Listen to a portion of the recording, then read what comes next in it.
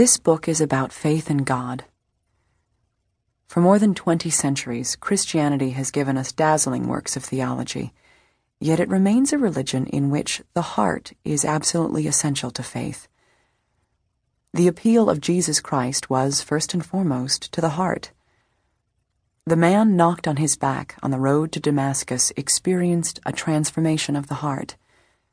St. Francis of Assisi, giving away all of his clothes as he turned to follow Christ, was reflecting a decision of the heart. Mother Teresa founded her world-famous order of nuns because of a decision of the heart. The immensity of these figures finds an imperfect student in me, but not an inattentive one. I want to tell as simply as I can, and nothing with me as a writer has ever really been simple, the story of how I made my decision of the heart. So here's the story of one path to God.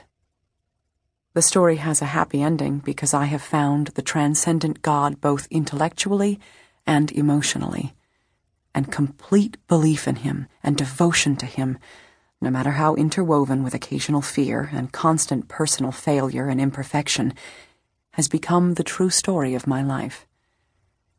If this path to God is an illusion, then the story is worthless. If the path is real, then we have something here that may matter to you as well as to me. Chapter 2. Before I can describe how I returned to faith at the age of 57, I want to describe how I learned about God as a child. What strikes me now as most important about this experience is that it preceded reading books. Christians are people of the book, and our religion is often described as a religion of the book. And for 2,000 years, all that we believe has been handed down in texts. But no doubt many children learned about God as I did, from my mother, and from the experience of church, which had little or nothing directly to do with knowing how to read. Over the years, I turned out to be a consistently poor reader, and I don't think I ever read a novel for pleasure until I was in the 6th grade.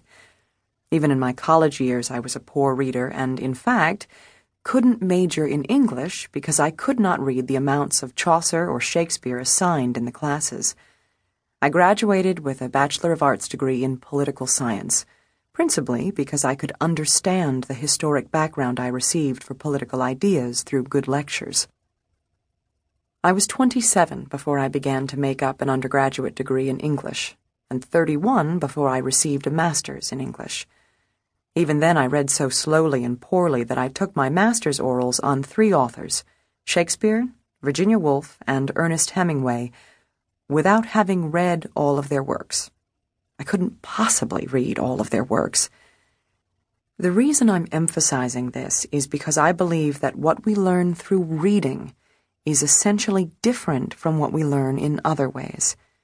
And my concept of God came through the spoken words of my mother, and also the intensely beautiful experiences I had in church.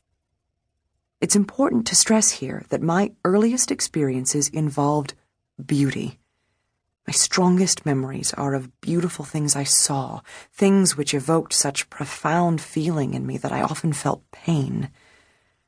In fact, I remember my early childhood as full of beauty, and no ugly moment from that time has any reality for me.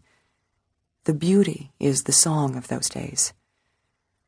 I vividly remember knowing about God, that He loved us, made us, took care of us, that we belonged to Him.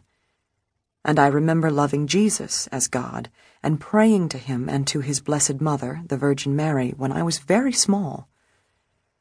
I can't really associate any one image with Jesus because there were so many around me, from small, highly sentimental holy pictures, which we treasured at home, to magnificent images of Jesus in St. Alphonsus Church. I'll describe the church in a minute, as it takes considerable describing, but first I want to mention a small place where we went often to pray. This was the Chapel of Our Mother of Perpetual Help on 3rd and Britannia Streets, a consecrated Catholic chapel with a tabernacle and an altar in which Mass was celebrated every day. The chapel was a huge room inside an old garden district mansion set in spacious gardens that was also a high school. My mother had graduated from this high school many years before, and I recall going to a garden party on the grounds when I was a little child. The building itself was impressive, with a central doorway, floor-length windows on the front and on both sides, and colonnettes along the front porch that held up the porch above. Much later in life, during the 1990s, when I was a well-known author, I actually bought this building, as it had tremendous meaning for me. Not only had my mother gone to school there, but my aunts and cousins had gone to school there as well.